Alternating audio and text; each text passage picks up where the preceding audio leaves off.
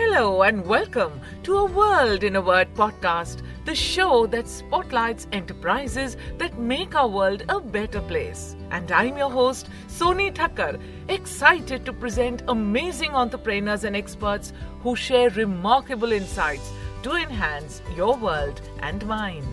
In this episode, we talk with graphology expert Mansi Thakkar and how the way you write reflects how you are inside. So let's get on with the show. And today, we're going to talk about the letter E. Now, this sounds very mysterious, Mansi. Tell me more. Graphology is all about letters. The letter E, especially the small case E, stands for our listening powers. It represents the ears. So things which a person doesn't want to listen, or we say are selective listeners.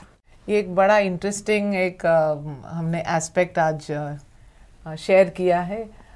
Just the letter E and just that loop and how it can change the way you listen and the way you relate. Absolutely amazing. Thanks for listening to A World in a Word podcast with me, Soni Thakkar. We hope you got some idea how elements of handwriting help enhance your life. If you're keen to apply these ideas in the real world, join us in the next episode where Mansi shares her expertise on improving relationships in your personal and professional spheres.